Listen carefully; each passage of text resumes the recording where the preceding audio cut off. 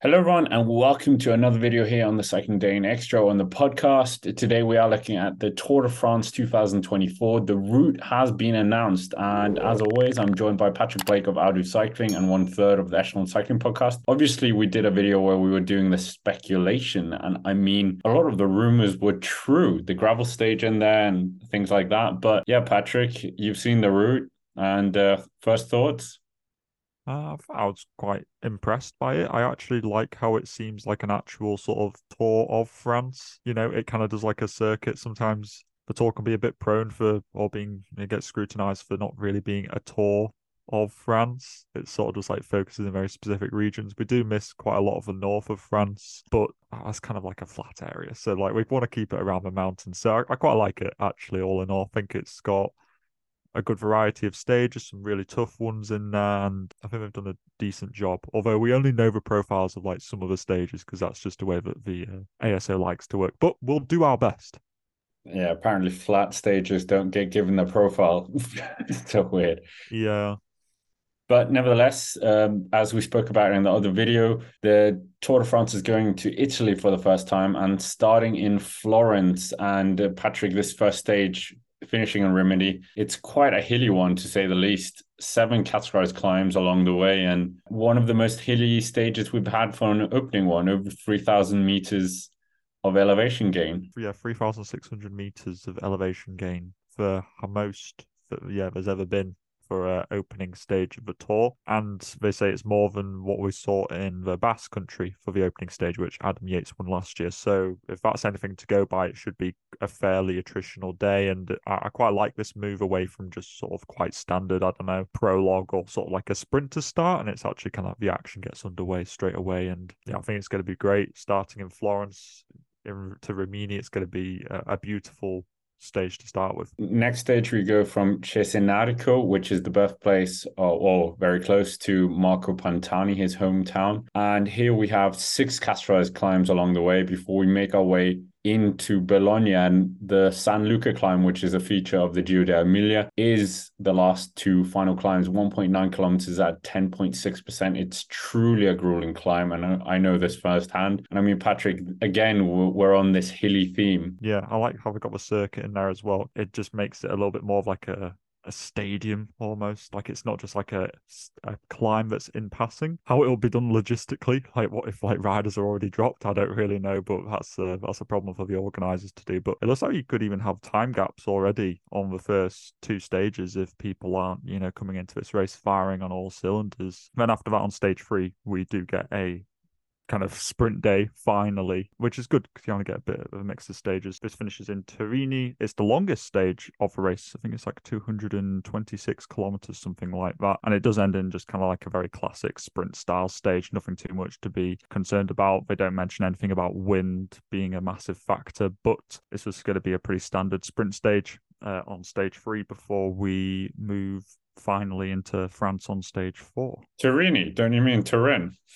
Or Turin. Torino? But they put Torini on the screen. I just written down what they put. But yeah, stage 4, absolutely incredible mountain stage. And we'll finish up Valois after the descent from the Col de Telegraph. Yeah, on here we also have the Col de Galibier, which is the Henri de Grange prize. So, Patrick, this is an incredible stage 4, to say the least. To have the Henri de Grange prize, the highest point of the race, so far up. Yeah. Although I do find it weird because they give this the highest point of a race climb, Yeah, even though we've got a higher a, one. a higher climb later on. So I don't really get that. But is it? I think it's just a climb that the Galibier has because it's got like some special. But anyway, that is. I'm really looking forward to this stage. Just the fact that it's so unprecedented that we have a big mountain so early in a race. We've had like an Etna in the past in the Giro and stuff like that. The Vuelta's done this kind of thing, but the Tour's never really dabbled in this sort of terrain so early on. And I really like that they're kind of giving it a bit of a plunge. Going over Galibier, that'd be really cool. I might even try and get down there to go on to the Galibier. So I'm really looking for that. Yeah, Pinerola to Valois. Be a descent finish though. Down the descent, obviously, which Pidcock absolutely lit up in 2022. So we'll wait and see. People might, I don't know, protest about a dangerous finish down there. I'm Not sure how the stage will go, but I'm happy with it nonetheless. But then we're going to stage 5 from Saint-Jean. Morian, and it is going to be a sprint day. I don't even know what to say about the sprint days, Scott. It's going to be a sprint. Yeah, thanks, ASO. Yeah. Yeah, I mean, stage 6, similar, flat stage. Yeah, they say it'll be a drag up to the line, kind of very similar to, I'm kind of presuming a bit like Pedersen's stage 8 victory from this year, that kind of drag to the line into Dijon, starting in Macon to Dijon for stage 6. And then stage 7, we get a time trial. Yeah, 25-kilometer time trial. What do you make of this? Givert, Chambertin. They've never been here before in the Tour de France history. While the finish has been a finishing venue in 2017. Yeah, what do you make of this? Well, again, we haven't got a profile, but a 25-kilometer time trial. There's a bump somewhere along it, a small bump, no? Yeah, not like crazy, but kind of similar, I guess, to how we had that little bump of Vuelta TT this year, which Ghana won. There was a little bit of a bump in there. Yeah, 25Ks. It's not the longest between the big GC guys that we're going to have going into this race. Roglic, Remco, Jonas, and Pogačar. I'd expect there to be kind of like less than 30 seconds difference between most of these guys. It's not going to be deciding GC, but it's cool that we've got another TT in there, because of course there was a bit of, I don't know, worry maybe that there was only going to be the TT at the very end, but we do have 2 TTs in there, so it does give a little bit of, I don't know, favour towards Remco, maybe, because he is probably the best of the TT kind of GC riders, but it's all a bit of a muchness, very close between them. And then, yeah, going into stage 8, we go from Semer or Croix to Colomiers des Églises. Big names coming on here. So there's a lot of just long names going on here. Apparently this is going to be a sprint as well, I think.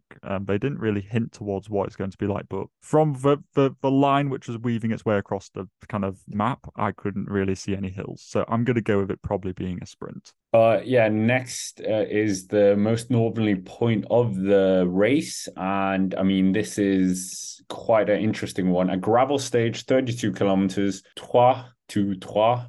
And Patrick, what do you make of this? A gravel stage. We were thinking of it. Not much gravel in the Giro d'Italia, but like the Tour is doing a big job of getting gravel in there. Yeah, this was used in the Tour de France FAM a couple of years ago. So they were sort of like, the FAM's race is kind of like trailblazing the men's race here. And it's not just like one sector of gravel. There's probably, I couldn't count exactly, but there's definitely like 7 or 8, I want to say, and they go quite close to the line as well. I'd probably say there's gravel sectors inside the last 20 kilometers or so, which means that will probably make an impact on GC. Of course, there's always the speculation of should these things be included or whatever because of punctures and bad luck and whatnot, but I quite like it, to be honest with you. I think that it will be a really cool looking stage, and it's not just like, it's also interesting to see who will come out on top on those sorts of stages. The names like Van der Poel and Van Aert jump to mind, but they can sometimes throw up a bit of a surprise, these gravel stages. Then we have the first rest day in the beautiful city of Orléans, which is 1 hour away from Paris, and that's also the start of the next stage, which is a flat stage. But I will say that despite it being probably another sprint, this has the potential, the Loire Valley, for crosswinds. This area is absolutely riddled with strong winds, so it depends what mood the weather's in, and it could be an absolute disaster on the day for some teams. Well, Nairo Quintana's not going to be here, but stage 11, we were given that stage as well. And yeah, Patrick, what do you make of that? It's not a high mountain stage. It's sort of a softer one. It goes from Évaux-les-Bains to Loire, which has 3 climbs in the final bit. It's actually the place where Greg Van Avermaet won in 2016. If you remember that, he got the yellow jersey, and that was ahead of his Rio Olympics win. If you remember that stage where it was quite up and down, that's pretty much where we're going in this stage, to get a bit of a sense as to what the finish might be like. But then we go into stage 12 from Aurillac to Villeneuve-sur-Lot, and that's going to be a sprint again. Nothing much to comment on there before we go? Well, actually, we're going to another sprint from Ayen to Po. The last time we went into Po was 2018, where De Maar won ahead of Laporte. There was a slight deviation in the sprint at the end, if you guys remember. That's when Laporte was still at Cofidis. And then we go into stage 14, Scott,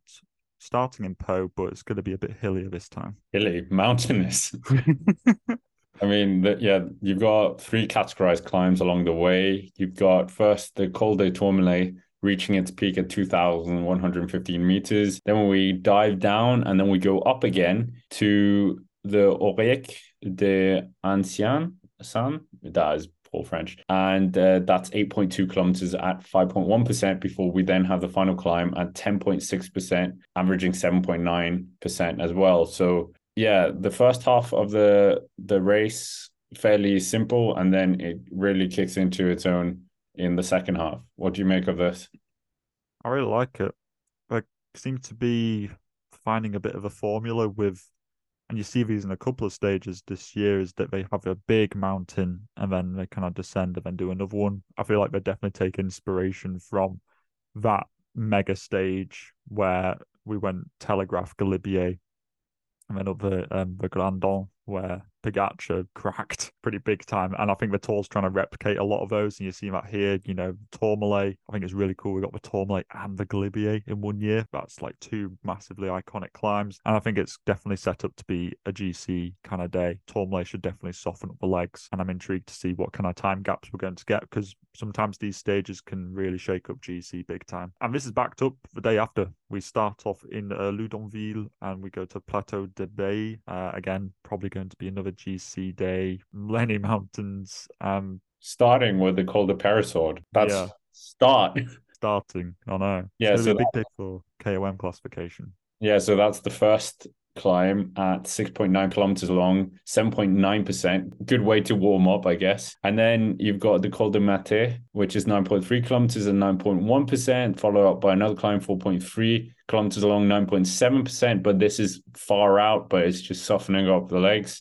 And then about 60 kilometers from the finish, they top another climb that's 10 kilometers long, averaging 8.2%. And then they got the Plateau de Bay at 15.8 kilometers, averaging 7.9%. So yeah, tough day, to be honest. Yeah, it's going to be really tough. I'll be intrigued to see what happens though, because of course the day before we've got hard GC day, and you sometimes don't see GC riders going for back-to-back stages. So maybe one of these will be a breakaway day. Then again, we did, because even last year, the last edition of a tour, think back to stage 5, stage 6, we saw Hindley win from a break, and then we saw Pogačar and Jonas going head to head on the Tourmalet before Pogačar then won after that. So you generally don't see a GC rider winning both of these. So I'll be intrigued to see which one of these almost gets the breakaway pass and which one is going to be the GC fight. Then second rest day before we get another flat stage, 187 kilometers into Nîmes. This is where the team time trial should have been. Imagine some teams only having 4 riders and then stick in a 25-kilometer team time trial. But 2 time trials in 1 week is probably not the best. Stage 17, and this is another, it is, like you say, one of these maybe mid-mountain stages. It gradually climbs up in the first 70, 80-ish kilometers, and then we get 3 categorized climbs towards the last 30 kilometers. The first one, 6.8 kilometers long, 7.3%. Then we got a 7.5 kilometer long one, 8.4%. And then they drop down before the final climb is 3.8 kilometers at 5.9%. Yeah, what do you make of this? It's quite an interesting kind of stair profile towards the end. It kind of reminds me of the kind of stage 11, which was the Van Avermaet stage. It's got that, like you say, the sort of softer profiles towards the end, not high mountains. So I'm sort of seeing this as a breakaway sort of day. I don't think the climbs are massively hard, but the fact that there's not a lot of rest between them, like you say, it's just up, down, and then just up to the finish. Not a lot of respite. So you could definitely see, if some team really takes the race by the scruff of the neck and they just set a hard pace on each of those, you definitely could be in for a GC day as well. But there's not a lot in the first half of the stage to really entice a breakaway going. So we'll have to wait and see what happens there. I think it could go either way.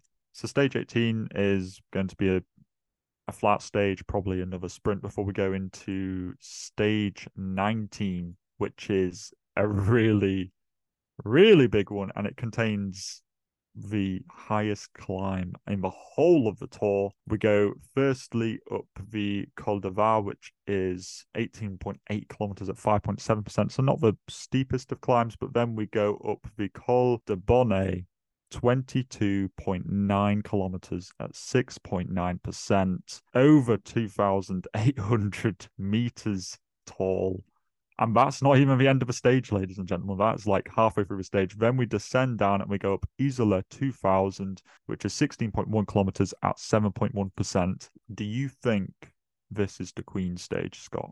Absolutely. It looks terrifying to say the least. And yeah, still perplexed why it's not the Henri de Grange prize. Like you said, it's taller than the Col de la Loze, this climb as well. We spoke about this in our speculation video about this. And yeah. Do you think we're going to get someone absolutely get blown or like cracking here, one of the GC guys? Absolutely. I think this late into the race, we're proper late into the race here. Stage 19 is 23 kilometers, and it's not like a 23 kilometers where it's like 4% or something like that, or there's like a bit of respite in the middle. It's all just so continuous. And I think somebody's bound to crack there. Then you got a big valley afterwards. The stage is only 145 kilometers long, and then you go out Isola 2000. So it's very much like the Tourmalet stage that we were talking about earlier, where you get that massive climb in the middle, and then you get the sort of not as tall climb at the end, but you'll definitely see a lot of GC gaps on this kind of day. It's got Jonas written all over it already, to be honest with you. Jonas is a proper master of these sorts of stages, so I think a lot of the competitors will be quaking in their boots already looking at this style of stage. No rest for the wicked as they start from Nice the next day, and this is kind of almost greatest hits of Paris-Nice when you look at the three final climbs. Col de Brau is the first one, 10 kilometers long, 6.6% average. Then you go to the Col de Turini, which is 20.7 kilometers long, 5.7%. And then you got the Col de la Commienne, 7.5 kilometers long, averaging 7.1%. And then you got the Col de Coyol, 15.7 kilometers at 7.1%. Absolutely crazy stage, this. Yeah, I love how it's really going to force the GC riders to really dig deep in this last part, because especially since the next stage isn't just like the sort of Paris procession kind of stage. Like this is going to be 3 stages which are going to be raced at the end. There's going to be no resting up. There's going to be kind of no letting off the gas. This is a certain stage where if you lost time the day before, you could go in the breakaway and definitely do a little bit of a raid and try and get up the road in the break. There's going to be satellite riders galore. It's only 133 kilometers long, so the tour's definitely favoring these real short, high impact style of stages. And like you say, there's just some massive categorized climbs. It's a Paris-Nice showcase. Maybe you'll see a lot of riders going to Paris-Nice this year to kind of prepare for it. Who knows? And I think I love how it's still a big fight up until the end. And then we're going to have the stage 21 TT, of course, after this, which is starting in Monaco, which is, I think, really cool. And I'm sure a lot of riders will be quite happy with that because a lot of riders live in Monaco. And then we go to Nice, and that's the final stage. That is 34 kilometers. And like we said in our preview of a preview, where we were looking at the rumors, this was one of the rumored stages. We've known this one for a while. Tough TT. It's not just a flat one. There are some big climbs in here. Be very interesting to see if it's sort of TT bikes or road bikes. But yeah, last time we had, a TT to proper finish off, everyone remembers the 1989 Fignon versus Le Monde. I think it'd be really cool if the battle is still quite close at this point. But with the previous mountain stages, I'm not sure how close it's going to be at this point, Scott. Yeah, true. It is quite an interesting one, though, because when you look at it, starting in Monaco, like you said, but then it already starts climbing from about 1 kilometer into it up the La Taupine, which is an 8.1 kilometer climb, 5.6%. Then it goes down a bit. And then we're at the top of the Col d'Ez and then down the Col d'Ez into Nice. And that could be some crazy speeds going down that climb, no? Yeah, especially when you consider that it's a fairly technical descent, and whether a rider might prefer a road bike because it's just got better handling than a TT bike with that massive, disc wheel at the back might be a little bit trickier to control. And yeah, it's kind of the trade-off of, are you going to sort of want that extra aero advantage on the final few kilometers, which you're going to be hitting warp speed going down there, like 80 k's an hour probably on TT bike. I think that a lot of people will probably take a TT bike, even though it's not quite as favorable up the climb and maybe a little bit twitchy on the descent. I think that people will probably favor that and just sort of put the big boy cleats on and just kind of like full send it down the descent and just unplug your brain a little bit. Well, that's kind of the route. And I mean, what do you think of this route? I think it's quite a comprehensive route. I quite like it, to be honest. Obviously, having Up the Ways in there would have been a good one, but you can't have everything. I think they've had a lot of components. I'm a lot more satisfied about this route than I am the Giro route, to say the least. You've got gravel stage, you've got time trials, you've got hilly time trial as well at the end. It's very different. And yeah, mountain stage and stage 4, I would have liked a team time trial, but we all know I keep banging on about that. But as you said, it's very wholesome in terms of France. Most of France is covered. Italy has a really nice Grand Depart as well. So yeah, it's a 10 from me. Well, 9.5 because of the team time trial. Yeah, I think it's super cool. I love the inclusion of the big climbs, the Tourmalet, the Galibier, the Bonnet. It's all just, I feel like it's definitely stepped up like a level from previous tours, and I'm very excited for how this route's going to go. I'm actually more excited about this route upcoming than I was for the Tour de France just gone this year. I think that this could be a real one for the ages. So long as, hopefully, fingers crossed, every single rider arrives there in like peak top condition and we get a nice fair fight. Love it. Can't wait. Anyways, that is basically it for us. It's been quite a long one, and make sure to comment down below who you think is going to win this Tour de France. I didn't do predictions on purpose, but yeah, hit the like button, subscribe to the channel here on the Cycling Dane Extra, check out the Echelon Cycling Podcast, and of course Patrick's own channel, I'll Do Cycling. And thank you for watching, and we will see you around.